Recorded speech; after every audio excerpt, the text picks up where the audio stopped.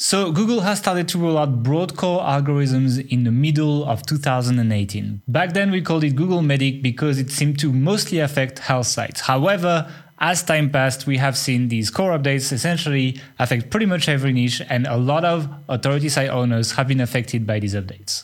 And when Google decides to press the refresh button on these updates, some sites lose up to 90% traffic, and it's a bit of a slaughter for the sites that are affected.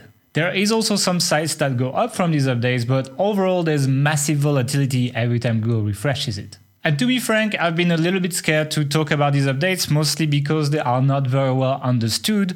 But the fact is, they come every few months at this point and they affect a lot of our listeners. So here we go, we are going to be talking about these in depth, what we think, what we know, and what we think you should do. But we won't just talk about these updates and what they do. We will also talk about how the community reacts to them and kind of like the content that is creating around these updates, how content creators in the online marketing space are using them to build a bit of a following and sometimes a business. And of course, because you guys like when we are very practical in this podcast, we are also going to be taking a few of the sites that got affected by these updates, and we're going to be analyzing them live on the podcast, and we'll tell you what we think and what may have caused this or not. A lot of it is going to be speculation, but it's going to be fun. And we will actually do more of these analysis on Friday. So there should be a stream scheduled on the YouTube channel right now. You can go and register for it. And Mark and I will be live analyzing a bunch of sites that got penalized or at least affected by these core updates. So if you're excited by this content, if you want us to not be afraid to talk about core updates, don't forget to like the video, subscribe, and click on the notification bell. I actually heard that the people who are subscribed to our channel have 23% less chances to be affected by these updates. So do yourself a favor and subscribe to the channel. And for now, let's get started. Welcome to the Authority Hacker Podcast. And now your hosts, Gail Breton and Mark Webster. Hey everyone, welcome back to the Authority Hacker Podcast. I know you missed my French accent last week, so I'm sure you're glad I'm back. But I am with the same person I'm usually with to talk about something that we haven't been talking a lot about. So first of all, let's just go with the how's it going, Mark, because I know you guys have been missing that. I see the guest last week kind of like asked you, but you kind of dodged it. It's like you didn't try very hard. So I hope you have something better to do. I've started asking the guests now. Like I start off like, hey, how's it going, Kevin? And I just do that to see which of them like respond in a way that would indicate they've actually watched our previous episodes. So I kind of know how many of our weird in-jokes to provide them with. Fair enough. Yeah, I think it's a good test. I think if people ask to be on the podcast, we should be like, okay, but how's it going? And if they have an interesting answer, then maybe we invite them. Otherwise, we don't. So if you are reached for the podcast, which I get about 3 to 4 a day at this point, like if people are reaching to be on the podcast, then you better put some joke about how's it going. If not, you refuse by default.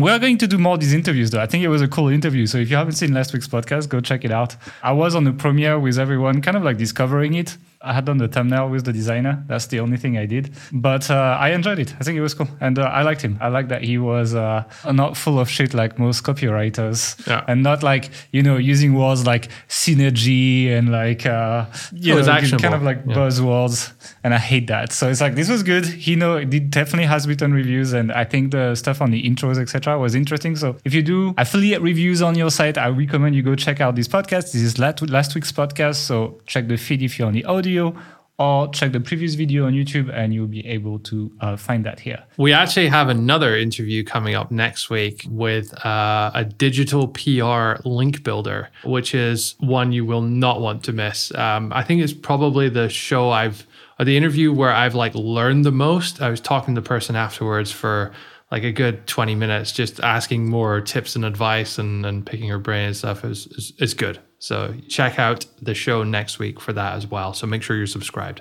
Cool. I'm excited. We are going to be doing more interviews.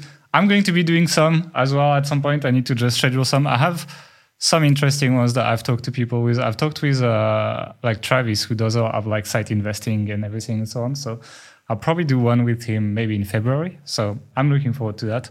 Anyway, let's jump into today's podcast because a lot of people have complained that we spent too long in the intro. So let's jump into it. And we are going to be talking about the infamous Google core updates that have been shaking the internet for like about 2 years now, maybe something like this. When was the first one was like a few months before the Chiang Mai SEO last year. So something like that, like soon 2 years, I would say. And so it's like, essentially these updates happen out of thin air, and then it just seems to reshake a lot of the rankings.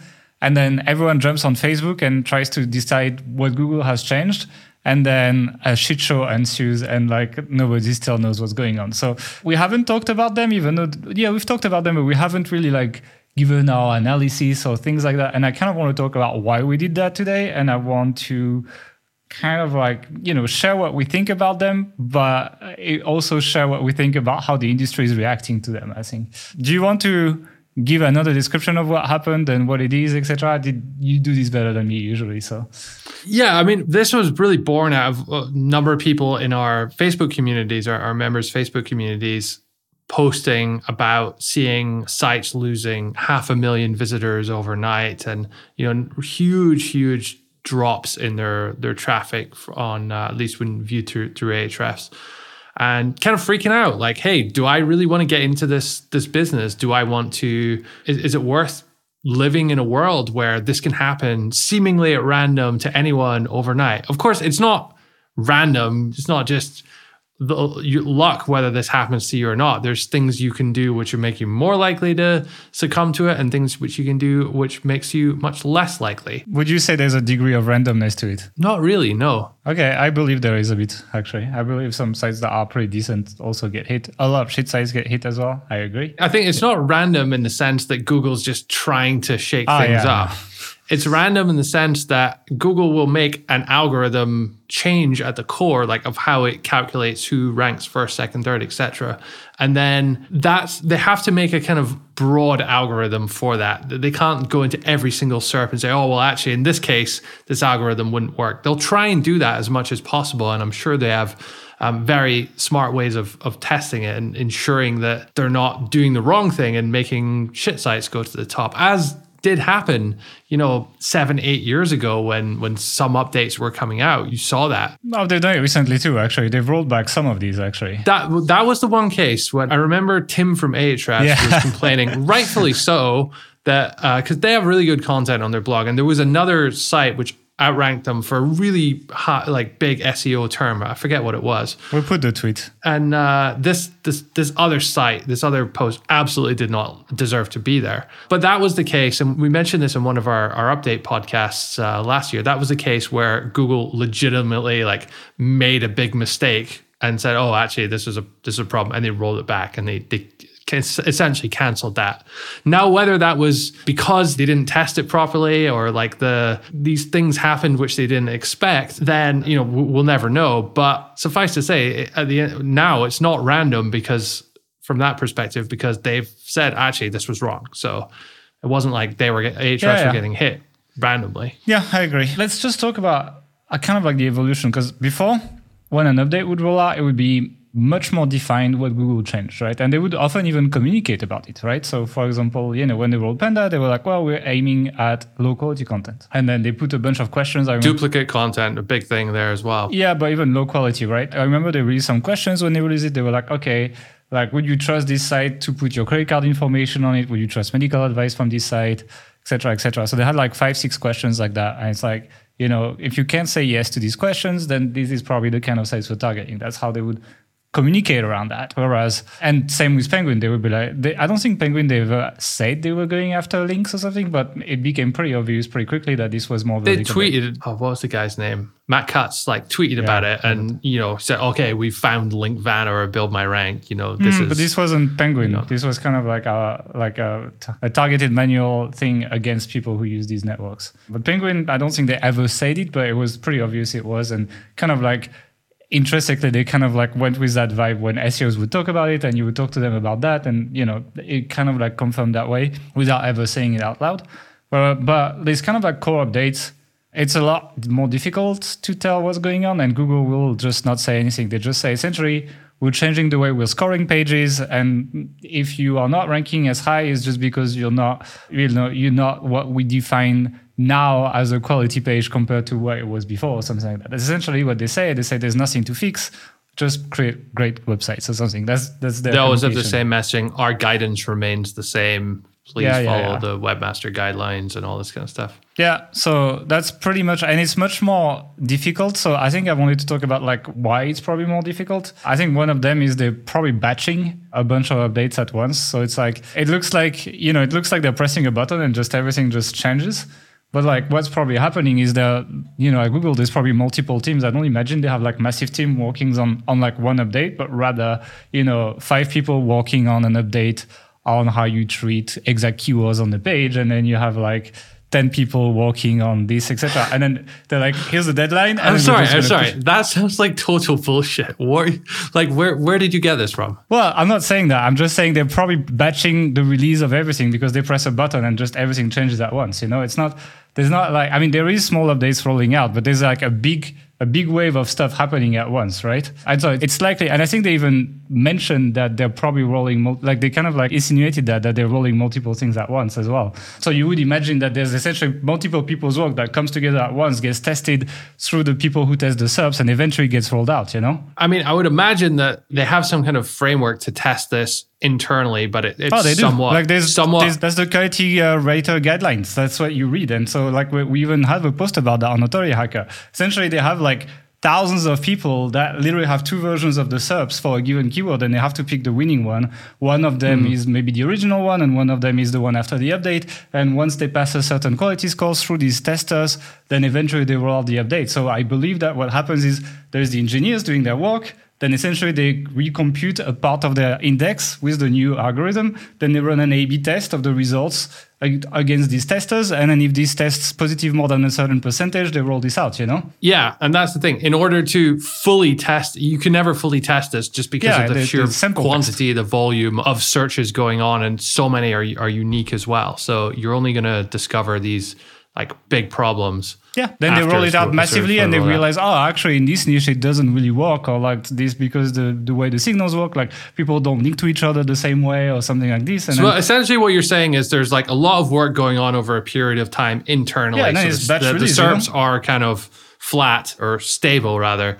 And then it's released and everything changes over the course of a few days. But you can imagine that even for the testing, it makes more sense to like, if multiple updates are going to roll out around the same day, you might as well just roll up them out all in one single update, recompute a small index based on all these new factors, and then eventually actually look at the end result against what you have today, because it's going to already be more accurate than if you did them one by one and then just not really see that, And then eventually if the results are really bad, then maybe you can decouple some of these updates and then just test them against each other and maybe roll only part of it and push some back to the engineering team, etc. The same way as you create content, really. So it's like, because they have a whole testing environment, because they have all of that, I definitely imagine that there is more batching, and probably even if they didn't really change the things they do, if they change the way they work, these updates can feel a lot more like, a lot more difficult to read, because multiple things could be rolling out at once, because maybe they do a better QA testing.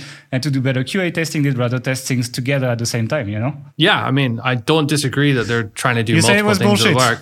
Well, what I said was bullshit. It's like, they have 5 people doing this and 10 people doing this. It was far too specific there. I was like, how do you know it this? was just an illustration. I said they might have, a small engineering team doing one thing, a small engineering team doing another thing, then work comes together, gets tested, and if it all works, then you release it. If parts of it doesn't work, send it back to that engineering team, etc., and plan for the next release, Okay. That's how it would work in my mind. But like that would be one reason why it might be harder to read these updates, because things might be batched together. And so there might be a link update with a content update, for example. And so like if the two things happen at once, then it's really difficult to tell, what happened on the content side versus what happened on the link side. Yeah, it's not even just like, we're changing this one thing about links. It's like every update, they're changing and tweaking every or most metrics that they work with, most variables all the time. So it's like, you can't even say, like links got hit and, there's multiple parts of links. It's like, well, links got hit in this case, if this type of content, but excluding these types of niches because of these factors. And like, it gets incredibly complicated incredibly quickly. And that's probably one of the reasons we're not seeing much communication for them in terms of like, hey, this is what's happening, because it's too difficult to explain. Yeah, I think another thing that could be happening is a kind of like a butterfly effect, you know? So let's say you see like a typical thing that you see on Facebook groups, people will be like, oh, they're targeting affiliate sites. Like that's kind of like blanket statement, Google's targeting affiliate sites, right? Maybe it's just a butterfly effect of them maybe targeting a certain type of link building that's popular within affiliate marketers, for example, and then or whatever, or something else, you know, or maybe like a certain sentence structure or something, whatever, stuff like that. That is not really targeted at affiliate sites, but rather like something else. But eventually, because it's popular within that industry, then that happens, and then the sites that link to them maybe get hit, and then these sites then pass less authority, and then a lot of affiliate sites end up being hit without it ever being the intention of Google, right? So I think there's a bit of like, there could be a lot of like unintended side effects of things they're trying to fix, rather than them actually targeting what people say on the Facebook groups or something like that. Would you agree with that, or that would be bullshit? No, 100%. I agree. It's also a case of, spurious correlations where you must have seen these graphs. We'll put one up on screen in the YouTube video at least, where you have like the divorce rate in Maine, USA over time. And then that correlates perfectly with the per capita consumption of margarine. Right? Now, obviously, those two things are not in any way linked unless the margarine's being poisoned, tinfoil hat. But the fact that those correlate doesn't mean that they're related. In the same way that if we say, okay, there's quite a few affiliate sites saying in these groups that they got hit, it doesn't mean that, oh, actually Google's going after affiliate sites now because they're affiliate sites. It could be that affiliate sites tend to have like thinner content or not be as good in certain areas or not have certain aspects that they're looking from their content. Or they have from cheaper the writers that make more grammar mistakes, and they're more difficult, they're more strict on the grammar or things like this. Yeah. And when you really dig into that, think, okay, so Google's going after affiliate sites, is it? It's going after affiliate sites. So if we have a look at all the keywords that these affiliate sites that lost used to rank for and used to get traffic for, are we not going to see affiliate sites there? Have they replaced them with product sites? When we Google best hiking shoes, is it not going to be third-party people reviewing them? Is it just going to be a list of hiking shoe vendors? No, it's not. Yeah, I agree. I think there's a lot around this. There's also a lot of confirmation bias. So you're looking for, again, affiliate sites being penalized. So you find affiliate sites being penalized, but you kind of like miss the pure content sites being penalized, or the directories being penalized, or like things like that. Or not even penalized, by the way, just affected by the update. I don't think we should say penalized.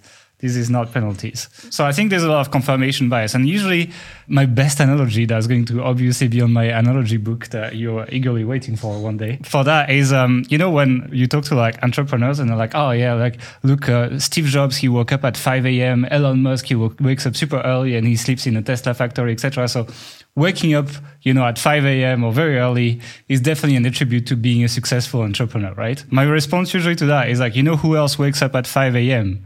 Factory workers. They usually wake up really early and start really early, etc., and have like early shifts, etc. And you tend to have a lot more factory workers waking up around this time, especially because they live far away from work, because they can't afford like the housing that's next to work or something like this, etc.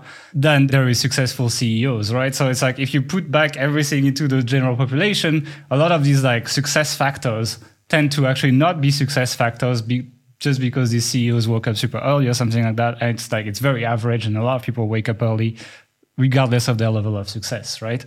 And so it is a little bit like that in that sense, like with the, all affiliate sites get affected, or like guest postings getting penalized or something like that.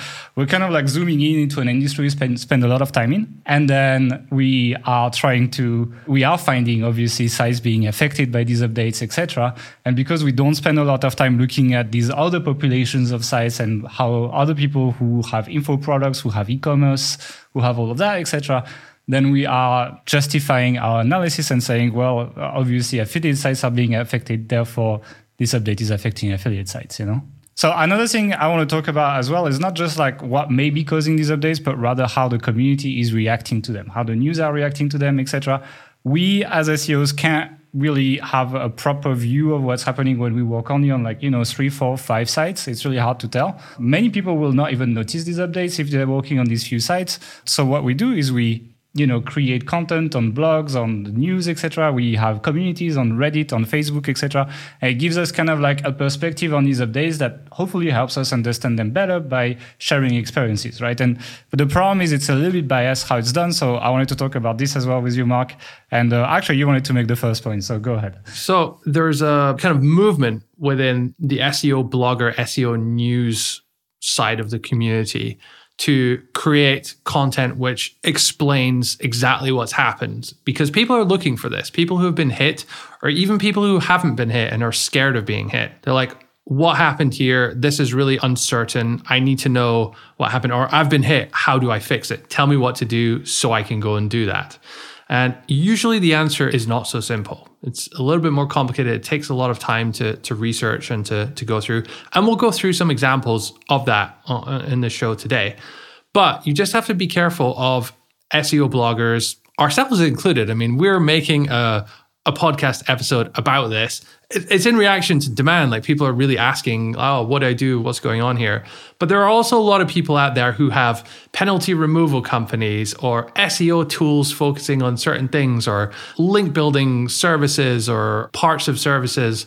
And they have a monetary incentive to explain a penalty, or not a penalty, explain the core algorithm update in a way which favors doing stuff related to what they're doing. So you might use their services or their tool. Even if they don't have services, the SEO news sites, they thrive on clicks, on ad revenue, and they want to get people in there. And if they have content around this, then everyone's going to click. It's going to be popular. I know this podcast episode is going to be popular as a topic. So in a way, we are the problem there, even though it's not quite, there's no real intentions there, at least. What you said before, so the SEO community, or individuals in the SEO community, they rarely have enough data to make accurate assessments of this. You need to look at hundreds of thousands of sites and many, many, many points of data. Even when you're able to do that, it's very easy to quantify things like DR, number of words on a page, age of site. You can even start quantifying,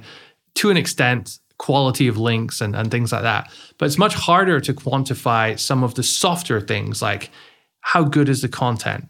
What's the quality level of the content? There's no tool that can really measure that. We can measure things like readability, but we can't measure, is this a good review or is this not? At least not yet. So those factors, those softer factors, tend to be overlooked in the industry's reaction to it. And that's why you see a lot of focus on, Google is just going after affiliate sites. It's too much affiliate reviews versus info content, poor quality links, things like that. But very rarely do you have people saying, okay, well, actually, let's take a look at this site.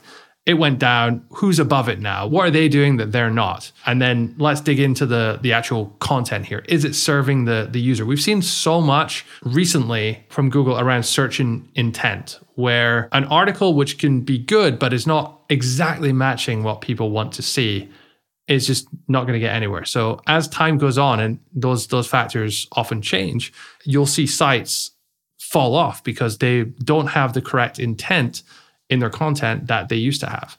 And when you do find people talking about this stuff in a reaction to a core algorithm update, it's often rarely actionable. They don't say, okay, well, here's how to fix it. It's more just like, improve the quality of your content, or give some other generic advice like that, which is just inherently unhelpful. But the thing is, like this content which SEO bloggers put out there, it gets so many likes, so many reviews, so much engagement, shares on the communities, that it perpetuates other people to do it. And then you have like a bunch of people who don't know what they're talking about saying stuff to get attention. And then you have other people quoting them, and then other people in groups saying, I think because they said this. And it's just this layers of truth start building up, and there's no fundamentals to it whatsoever. Yeah, for me, it's like taking vaccine advice from your aunt on Facebook, It's pretty much the same level at this point.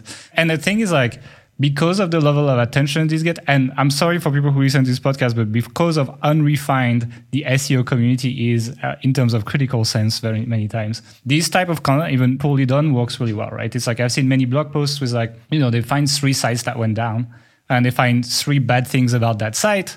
And then they just essentially say, well, this update is about this because look at these 3 sites, and that's what happens. And I think it's a real guru maker these kind of like blog posts. Like it's exactly how you get a lot of people's attention. Like if I wanted to be big in IAM today and I had zero sense of ethics, that's what I would do. I would wait every time there's a Google update and I would find some sites that went down and I would write a big blog post with a bunch of analytics screenshots with like red arrows pointing at stuff, etc.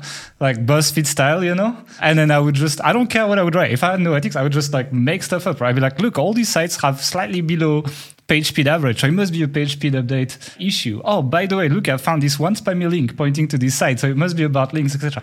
I guarantee you 70% or 80% of people would eat it up, believe it, and then follow me and then buy whatever I'm selling, right? It's like, I didn't really want to say this name because I think they're nice, but I was in, when we went Bali last year, the year before now, in 2019 now, I went to the Mary Haynes agency presentation. These guys are even quoted by Google, right? It's like when these updates come out, like Google actually quotes some of their blog posts. So it's like they get a lot of credit from Google, right?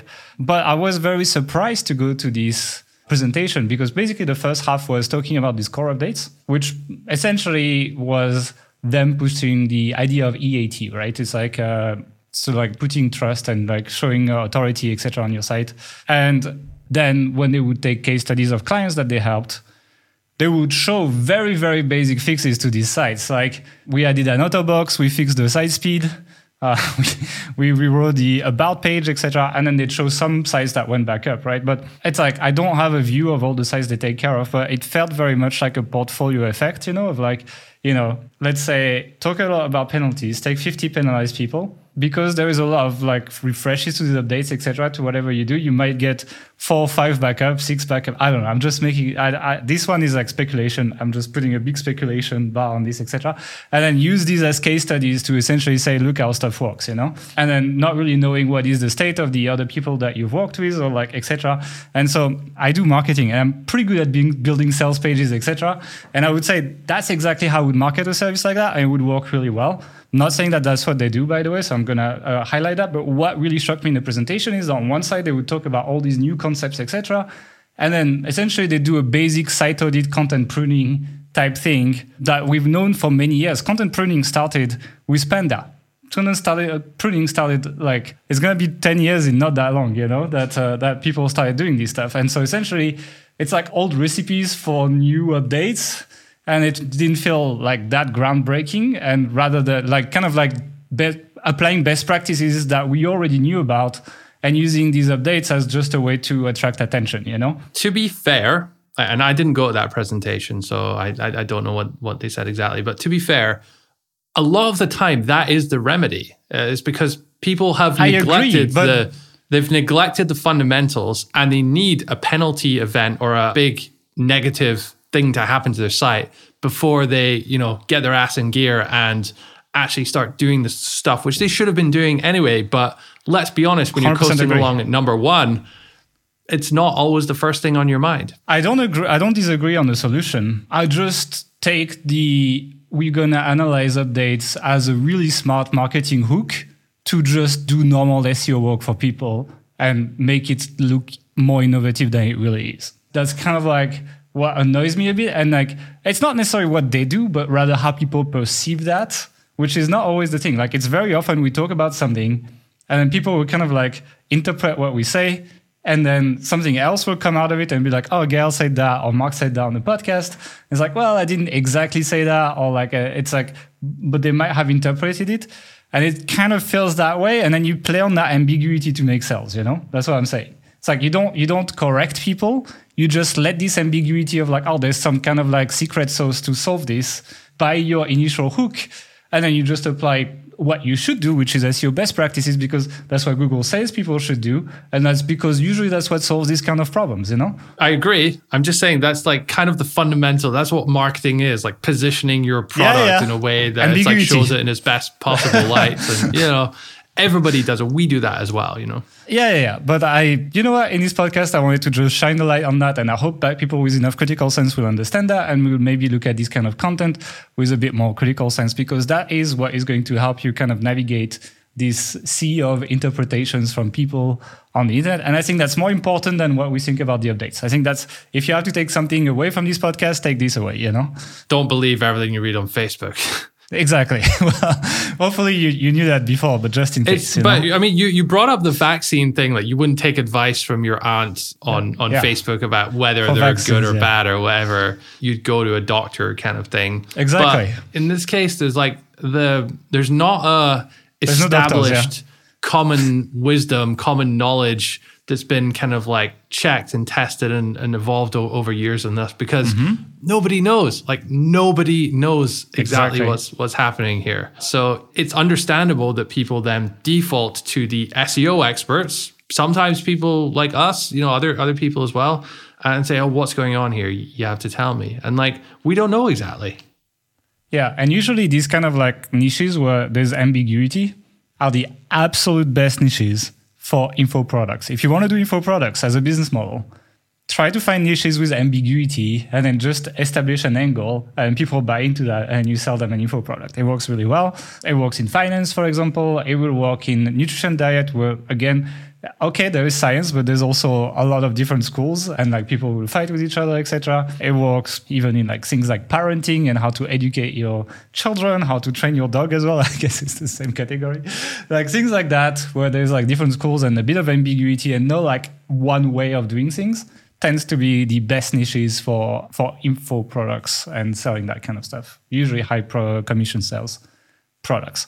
Anyway, anything else to say on analyzing community content, etc., on these updates? Yeah, so we mentioned it before. I just want to emphasize it again. There's always a strong bias in the people who are commenting and having these discussions. So someone will post, Google tweeted the core algorithm update coming out, anyone get hit.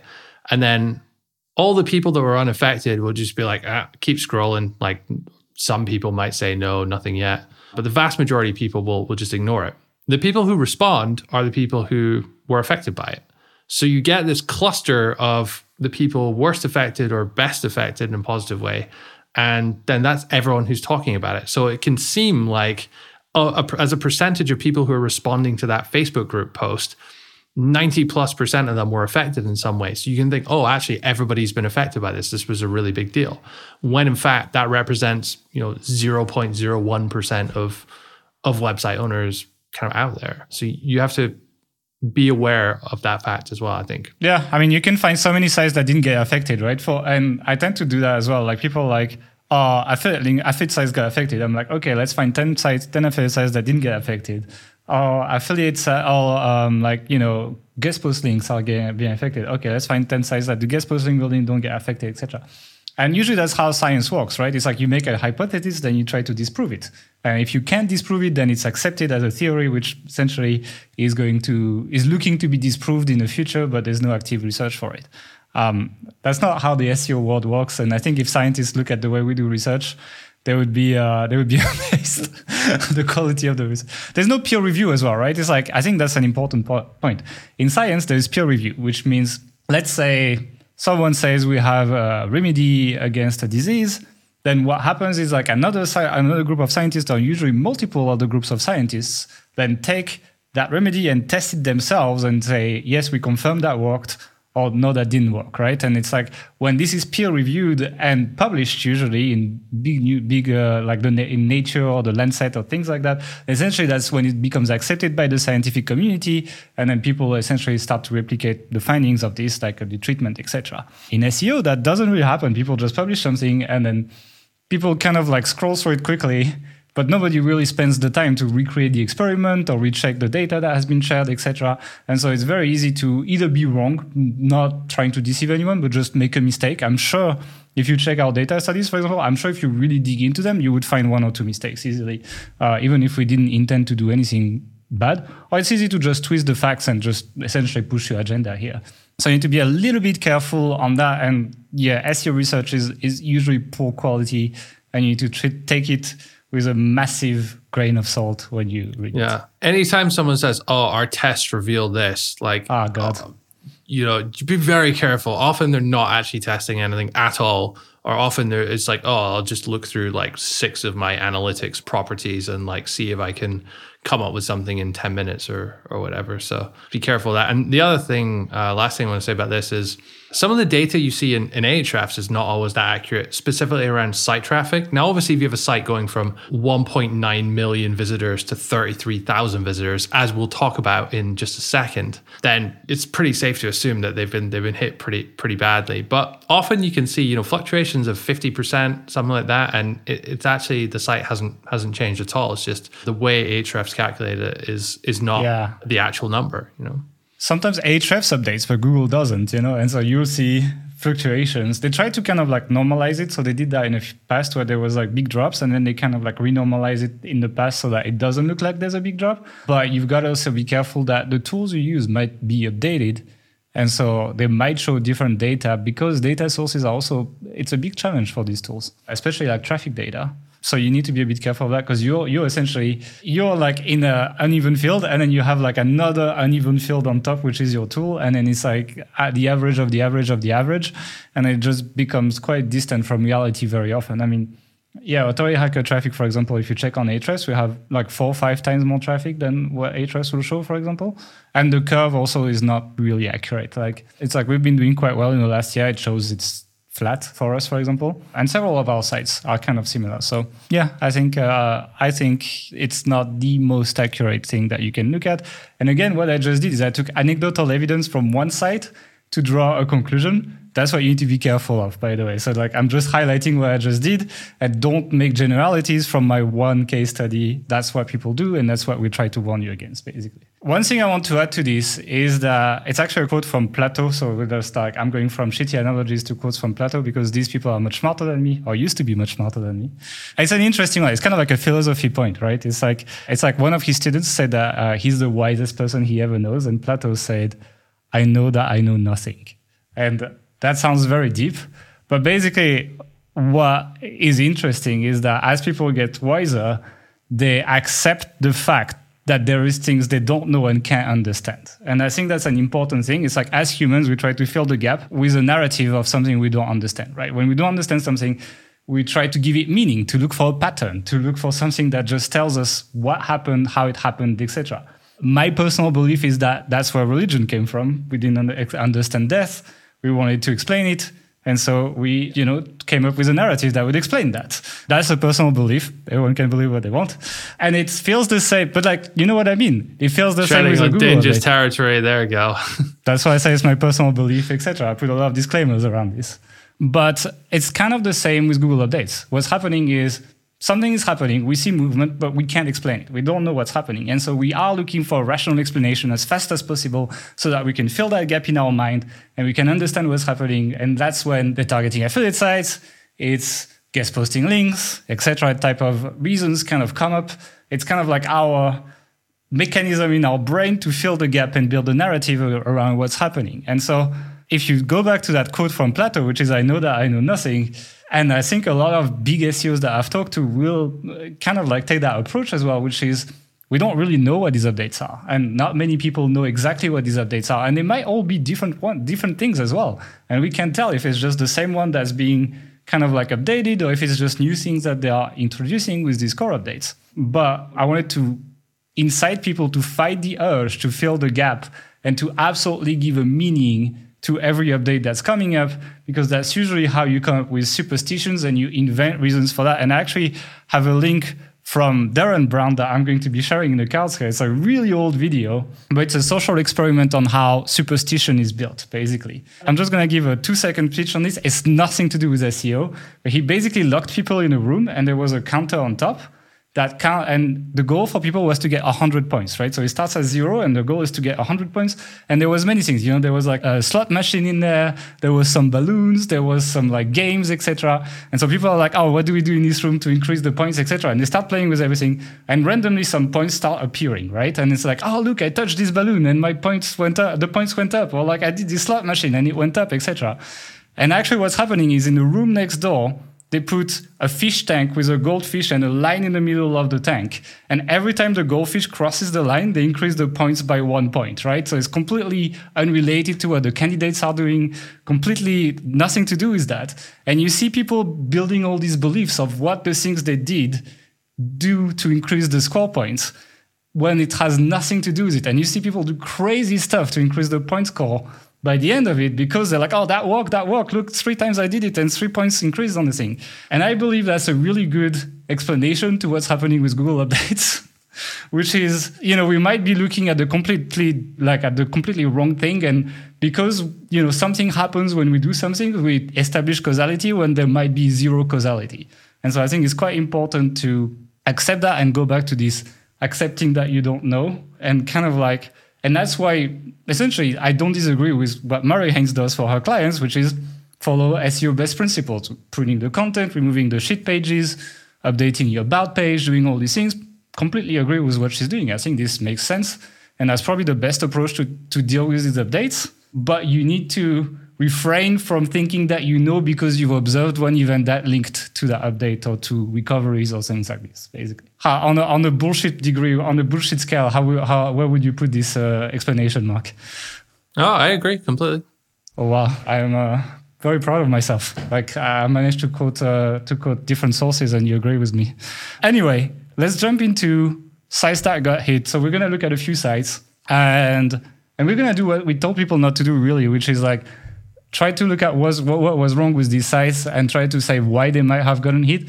And I think you're going to do the analysis on the first one, and then I'm going to try to go against it. Let's just do that. And then I'll do the second one, and then you do the same, right? Sure. So these were not sites which we just picked randomly. These were the ones which other people had suggested, hey, look at this, what happened here in our Facebook groups. So there's already an element of selection bias and stuff here. But the first one is gearhungry.com. It's was a relatively big site. In August 2019, it had 1.9 million monthly visitors, according to Ahrefs. November last year, it had 666K. So it was already kind of declining a little bit. But then from the start of December 2020, it went from 626 to 33K. So it lost 95% of its traffic, almost, according to Ahrefs, which is not a nice situation for the owner of that site, obviously. Now, people were saying, it's a good site. Why did this get hit? And a lot of people were throwing around things like, it's too much affiliate content. Google's going after affiliate sites. It's the ratio of affiliate content to info content. I saw one person actually planning on writing a bunch of info content just to balance out his affiliate content. I really don't think that that's what's happening here. A big thing you notice about Gear Hungry is it's super broad. I don't even think they have a niche. It's just they cover everything. So they review shoes, bubble bath, guitars, sunglasses, speakers, home gym, outdoor equipment, camping, knives, electronics, all this stuff. And it's super broad, first of all. Second, my problem with it is that the content is just not good. And I'm not saying it's really bad or it's illegible. It's written by native English speakers. They have decent templates. They follow a nice outline. It looks good when you're not reading it. The design, the layouts is good.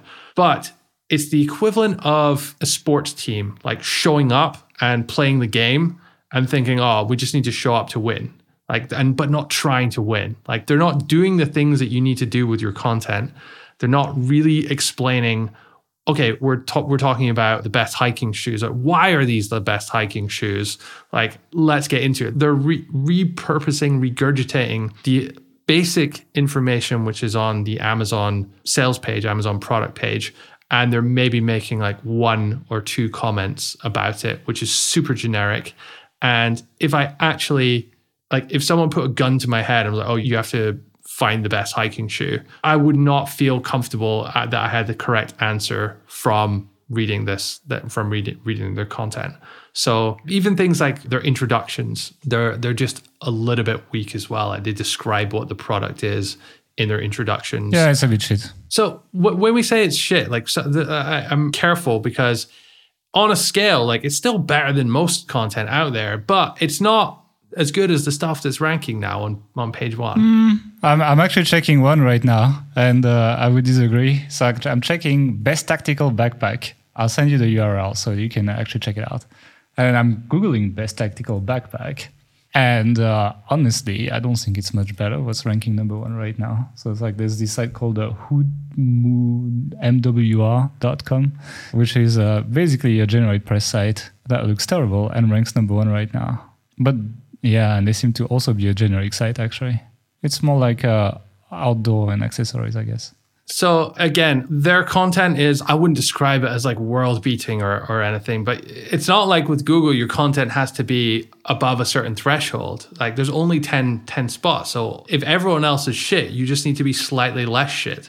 And of course, then there's an element of how much is your overall DR, your overall site authority, taking you forward. And it's quite hard to analyze because Gear Hungry was quite high DR site itself. Some of the other examples we'll talk about, there's a low DR site and there's new low DR sites ranking on page one. And you can clearly see a big difference there. Yeah, I mean, the thing is like they are a very generic site, right? They do everything. And for a site that does everything, literally, basically doesn't have a niche other than reviewing stuff. The niche is reviews, you know? DR70 is not a high DR.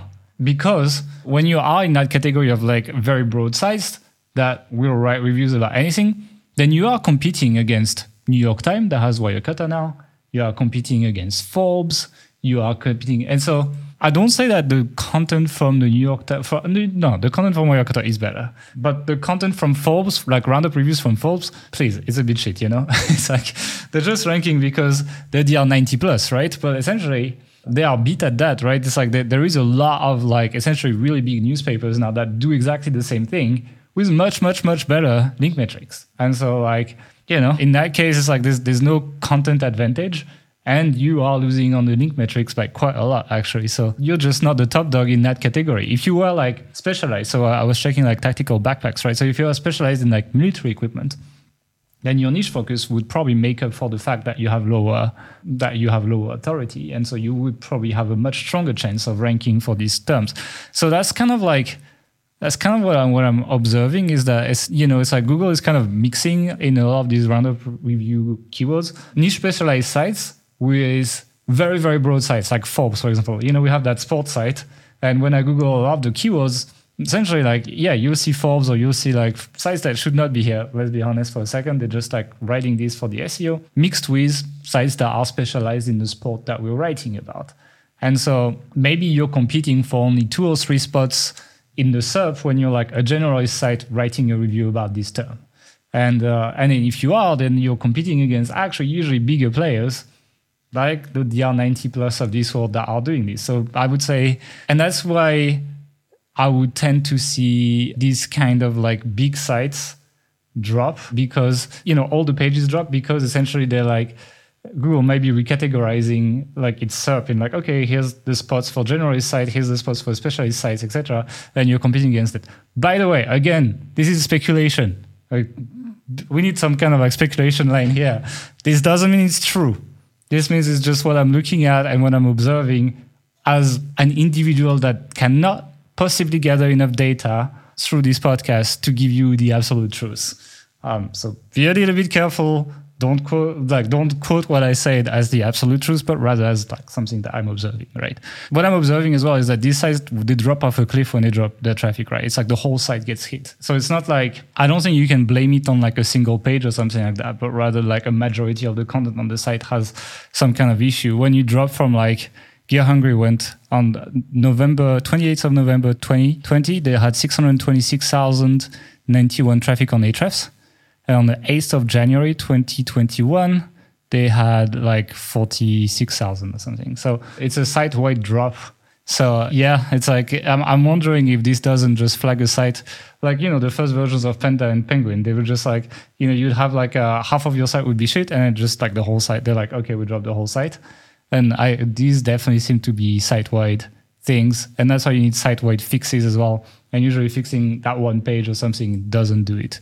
Yeah, it is an interest to Gear Hungry, but it's typical content farm. I agree. Like they just describe they tell stuff that people who Google these keywords already know, right? So like, you know, you Google best tactical backpack, It's like the first Q&A thing is, what is a tactical backpack? It's like, thank you. It's like, if I'm Googling this, I obviously know what it is. I'm already looking to buy one and to get one. Who makes the best one? How to use a tactical bag? I mean, seriously, like, if, again, you're not looking for this in a BioGap, but rather, you would maybe talk about the materials used, right? It's like, maybe this type of material is better if you're going to be going into a wet environment, but this one is going to be better if you're going into a cold environment and things like that. These would be interesting questions to ask. It's the same as like, this Alpha Investor site that they made for us. I made a video on like how to update the content, etc. And we really got on page 1, actually. Like we got like top 5, I think, for best flushing toilet or something. So decent keyword, from number 40 or something. Revamping the content, doing zero link building. And one of the things we fixed is these stupid questions on the page, actually. One of the questions that was on the page was how to flush a toilet. And I was like, do we really need to go this slow on this piece of content? And so we went more for like, okay, what are the types of flush, like how does it work? And like which ones are the best pressure, like things like that. How to pick the best type of flush for your water pressure, things like this, like things that are like semi-interesting to the user. And so all of these things are what we mean as well. They come under the banner of search intent. Like think of the person who's Googling this keyword. What do they know already? What do they want to find out from you? They don't, if they're Googling about backpack, they don't need to find out like how to put on a backpack or what a backpack is. They already know that. They want to know the specifics about like what makes this backpack better than the other, or what kind of one is good for what situation. And that's where you should focus your content. And you can ignore the useless stuff. Yeah, you need to go past all these stupid questions. It's not because you see them because what happens is people see these questions in Google suggestions, So they just put like tactical backpack, and then it either like they use a tool or something, or like it's in Ahrefs as well. And it gives you these questions, these stupid questions like what is a tactical backpack, etc. And so they put it in there to help the search intent. I think this is kind of shit. Like I think this is where you need to apply a degree of critical sense in what you pick in your articles and think about who is going to be Googling this. It's like someone who Googles what is a tactical backpack? Who is a tactical backpack? I don't think many people Google that. What is a tactical backpack? It's not the same people who Google best tactical backpack. It's before that. Like you first, the search journey is you Google what is a tactical backpack, you read about it, and you're like, yep, that's what I need. And then you like, okay, I want to buy a tactical backpack because from what I've read, I need this. And you Google best tactical backpack, but it's kind of like one step down in the funnel of buying. And so it probably should be 2 different pages. So you need to apply that level of critical sense. There's no tool that does it for you, which is why people mess it up. And fixing that on that page for that case study of like a sample size of 1. So again, take everything with a grain of salt, but you can go check that video on reviving old content. And actually, if you put that page, I didn't check recently, but it was on page 1 after we closed the case study. So that was pretty good. Okay, I'm going to take the next site, which is going to be petlifetoday.com. So that is a site that pretty much does everything pets, but very, very heavy focus on cats and dogs in their content. So it's quite focused. And they also dropped a lot of traffic. So they went from 570,000 traffic to 10,000 traffic, according to Ahrefs. So again, take this with a grain of salt. That hurts, That was a big drop. And so it's funny because I opened the website first when it was in the list. And I was like, oh, this is not an affiliate site. There is a lot of like, you open the homepage today and there's a lot of like info content with like, what to do if your cat loses its hair and stuff like that. And I was like, okay, that's great. It's not an affiliate site. And it dropped is going to like make our point, right? Except what I did as well is I took the URL and I put it in archive.org. And I looked at what it looked like before they lost their traffic, right? And then back then, the homepage was full of affiliate reviews only everywhere. It's like, like best water dispenser for dog and things like that, basically. It was everywhere. And it was everywhere on the sidebar of every article as well, right? So they were trying to use the sidebar to essentially juice all their review articles. So it was very, very heavy on that. They did already implement quite a bit of EAT signals, let's say, on their site. So they had Otterbox and kind of like on the top of the article, they had vets writing this and it was like doctor something, etc. And the AutoBiobox would actually mention if the writer was a vet or something. And then the About page at the time already had a lot of EAT. They had kind of like the list of all the vets that work with them. They had like a board of advisor and like all of that. Like it was very, very well detailed, to be honest. They were following a lot of essentially the recommendations that a lot of people make to avoid being hit by these updates at the time, which was very interesting to me because, it's like I never really bought into this too much, to be frank.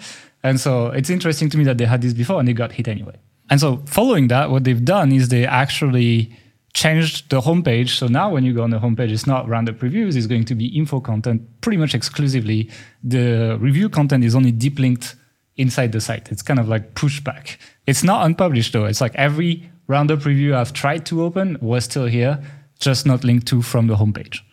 They also tried to increase the EAT stuff by changing their sidebar from links to their roundup reviews to links to kind of like showcase vet profiles that write for the site. Like they try to essentially increase these EAT signals, right? So obviously what they're trying to do post update, which is interesting, is like if you want to learn, it's really interesting to see what people look like before and after an update.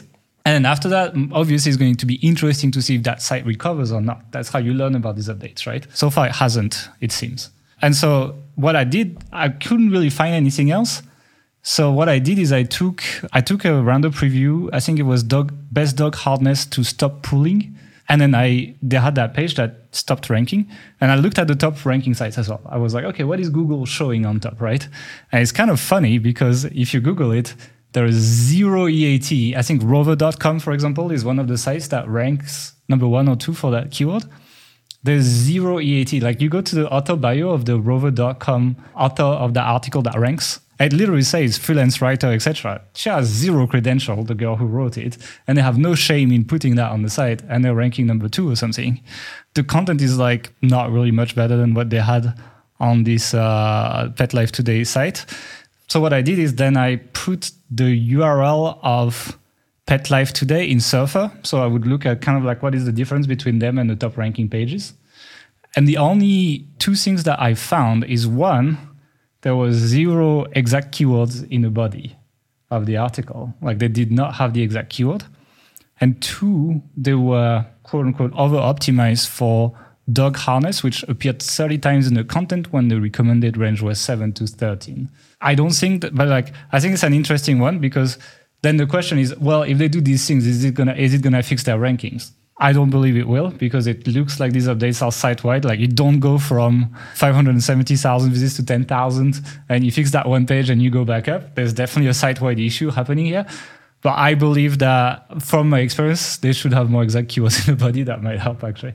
So I can't tell you what happened, but I can tell you that the sites that rank, they're not even focusing nearly as hard on the EAT stuff, which was a very interesting thing for me.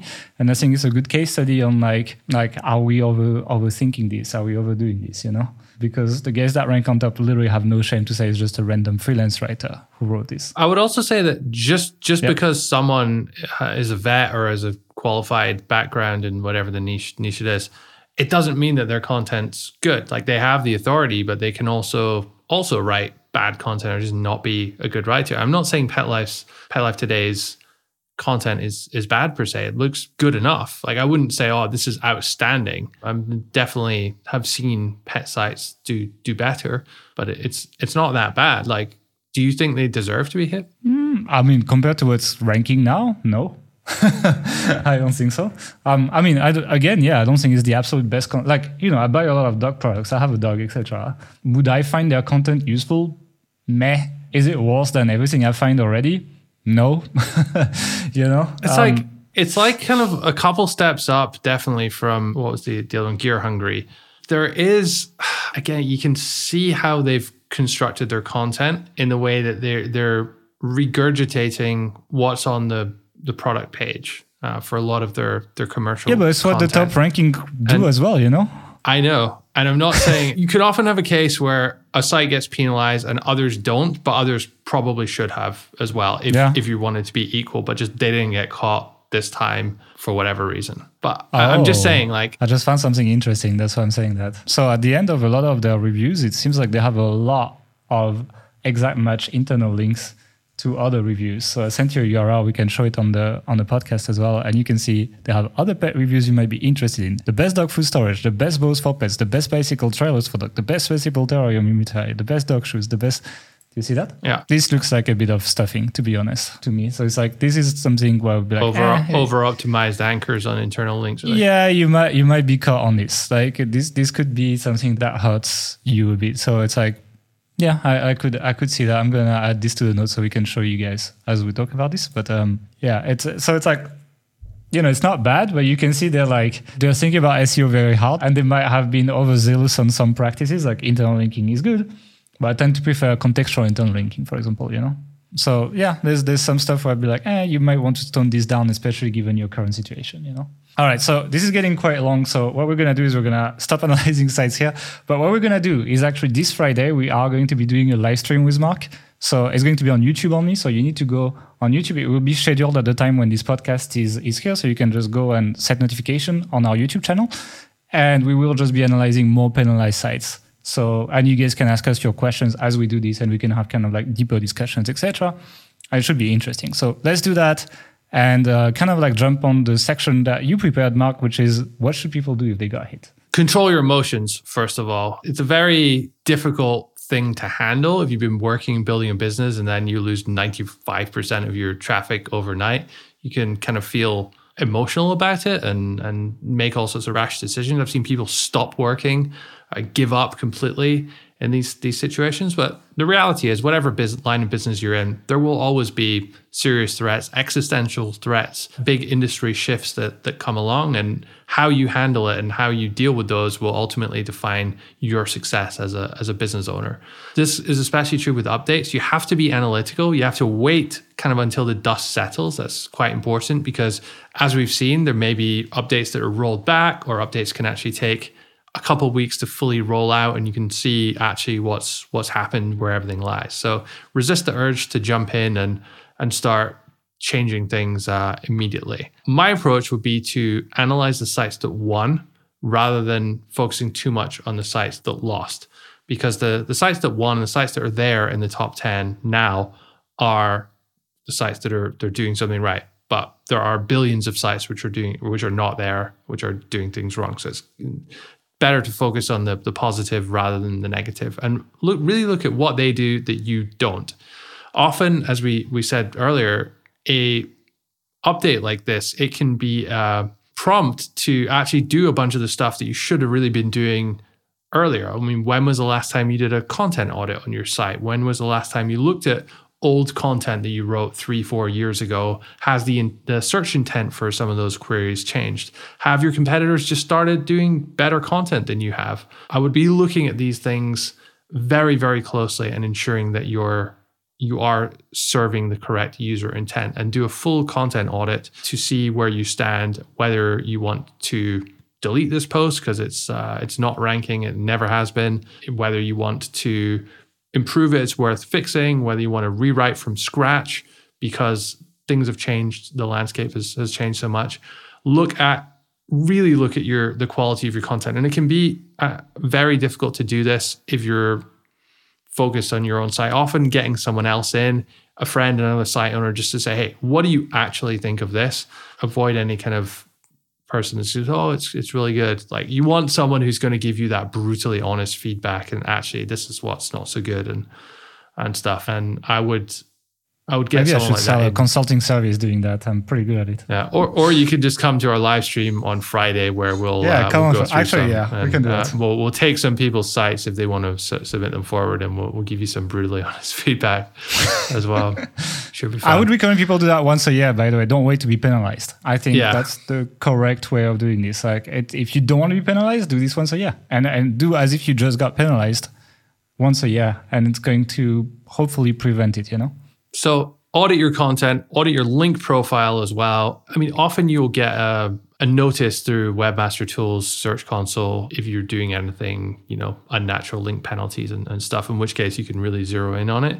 But it's just good practice, to actually prune anything which shouldn't be there, or if there's been any kind of spam SEO stuff coming in lately, that can be a signal that you might want to take care of. And technical SEO audits, internal linking, site structure, all the usual stuff which you should be doing anyway, but which the reality is, and we're guilty of this ourselves for some of our sites, we don't do it as often as we should do. So we do a bit of a better job now. We have someone actually taking care of this full time, but we can do better.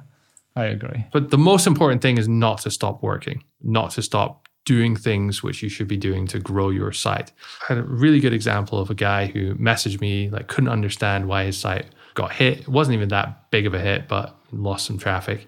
And just stopped working, stopped making content, stopped building links. About 8 or 9 months after that, the site came back from another update. He didn't really change much, but he spent that entire time trying to figure out what was wrong. And then he lost out on all that time he could have been spending growing his site or doing the work that would later result in the growth. He had like analysis paralysis kind of thing. Yeah, I mean, it's like, the thing is like you say that, but we stopped working on Health Ambition. So it's like people will probably call us out on that. So let me just call us out on that. But just to be, to address that, we stopped working on it 3 months before the Medic update when it got hit. So it wasn't because of that update. We made a decision, hey, this is not worth working on this site. It's not on the level of what we can do anymore, yeah. And it's like we stopped it. But net present value of working on that was not as high as all of our other projects. Yeah, I agree. I wanted to say that because otherwise it's too easy of a call out, and people will call us out. So I'm doing it for them. I'm sure I'm going to get a lot of thank you in the comments as usual. All right. Any final words of wisdom on this for the people, even though you just gave them a bunch? No, it's just, again, what we said at the start. Don't listen to people on Facebook groups who have the answer, because they don't. I mean, this is, we've been talking for over an hour here and we didn't have enough time to go through it. So we'll do an extra live stream on Friday, because there's just so much nuance and so much detail to it that you kind of just need to understand the framework of how these things work, rather than looking for the answer. Like, oh, this is why your site's got penalized. So just fix this one thing, just change this setting, just fix this one thing, and it'll be back to normal. Business will continue as it was before. It doesn't work like that. Yeah, you're looking for the silver bullet. I also wanted to highlight that it's like, it may seem kind of unfair, and like if it may seem like, oh, SEO is shit because it works that way. Google can make an update and kill all your traffic. These things happen for pretty much every online business model, right? On Facebook, I mean, I know it for a fact. You can get banned for no reason, and you can never be allowed to advertise again. On YouTube, that happens as well. YouTubers get demonetized all the time for whatever reason. Stop making money completely. On FBA, it happens as well. Like Amazon has been banning people because they had too many negative reviews, or they got negative review bombed or something. And or Amazon's like building similar products that for cheaper based on what they see someone else selling, and they just come away and take away all your business. Exactly. And then on the app stores is the same as well. If Apple doesn't like the way you handle people's data or something like this, they will ban you. They will not make you rank. They are going to take also 30% of all the money you make, because Apple, that's how they make a lot of their money, And so the Play Store, it works the same as well, and so on. If you do Chrome extension, it works the same. There's a lot of reasons. And also payment providers, right? If you have a checkout on your site, usually you use something like Stripe or PayPal, etc. And even though you own the product, they have leverage on you, and they can make your life hell, even though there is often alternatives. We're all dependent on the big platforms that make the internet, and it's kind of like the same thing as like the way people say, oh, all affiliate sites get affected by these updates. People will tend to say, oh, SEO is really, really difficult compared to the rest because look, Google can take away all your traffic. If you kind of zoom out and look at the curvature of the earth, you will see that essentially it happens in every business model, and that all the major platforms tend to have these kind of rules that can destroy your business and make it very difficult. So it's not just an SEO thing. And if you're hoping to bounce somewhere else where this kind of stuff will not happen, it's unlikely it will be the case. You will just find yourself in the same situation somewhere else on another platform in the future. So the only solution is to figure it out and plow through. So I'm going to be closing this podcast on this. You can join the live stream we're doing on Friday. So go on the YouTube channel. It should be scheduled already. So you can go ahead and just register, and then YouTube will tell you when we go live. And if you are a subscriber, you will also be notified. So make sure you subscribe, like the podcast if you want us to talk more about updates and newsworthy topic, and click on the notification bell so you don't miss any video. And if you have any question, drop it in the comments as well. And we will actually go through that at the beginning of the stream on Friday. It's going to be an easy way to start the stream, I think. So maybe people as well can, if they have specific sites that they want us to look at, you can put those in the comments. And we can't promise we'll go through them all, but some of them we may actually go through on the live stream as well. Yeah, we're going to start with the comment section of this podcast. So it's going to be easy and you guys have a week to essentially drop them. So see you on Friday if you are coming on the stream. Otherwise, see you next week and have a good week. Bye.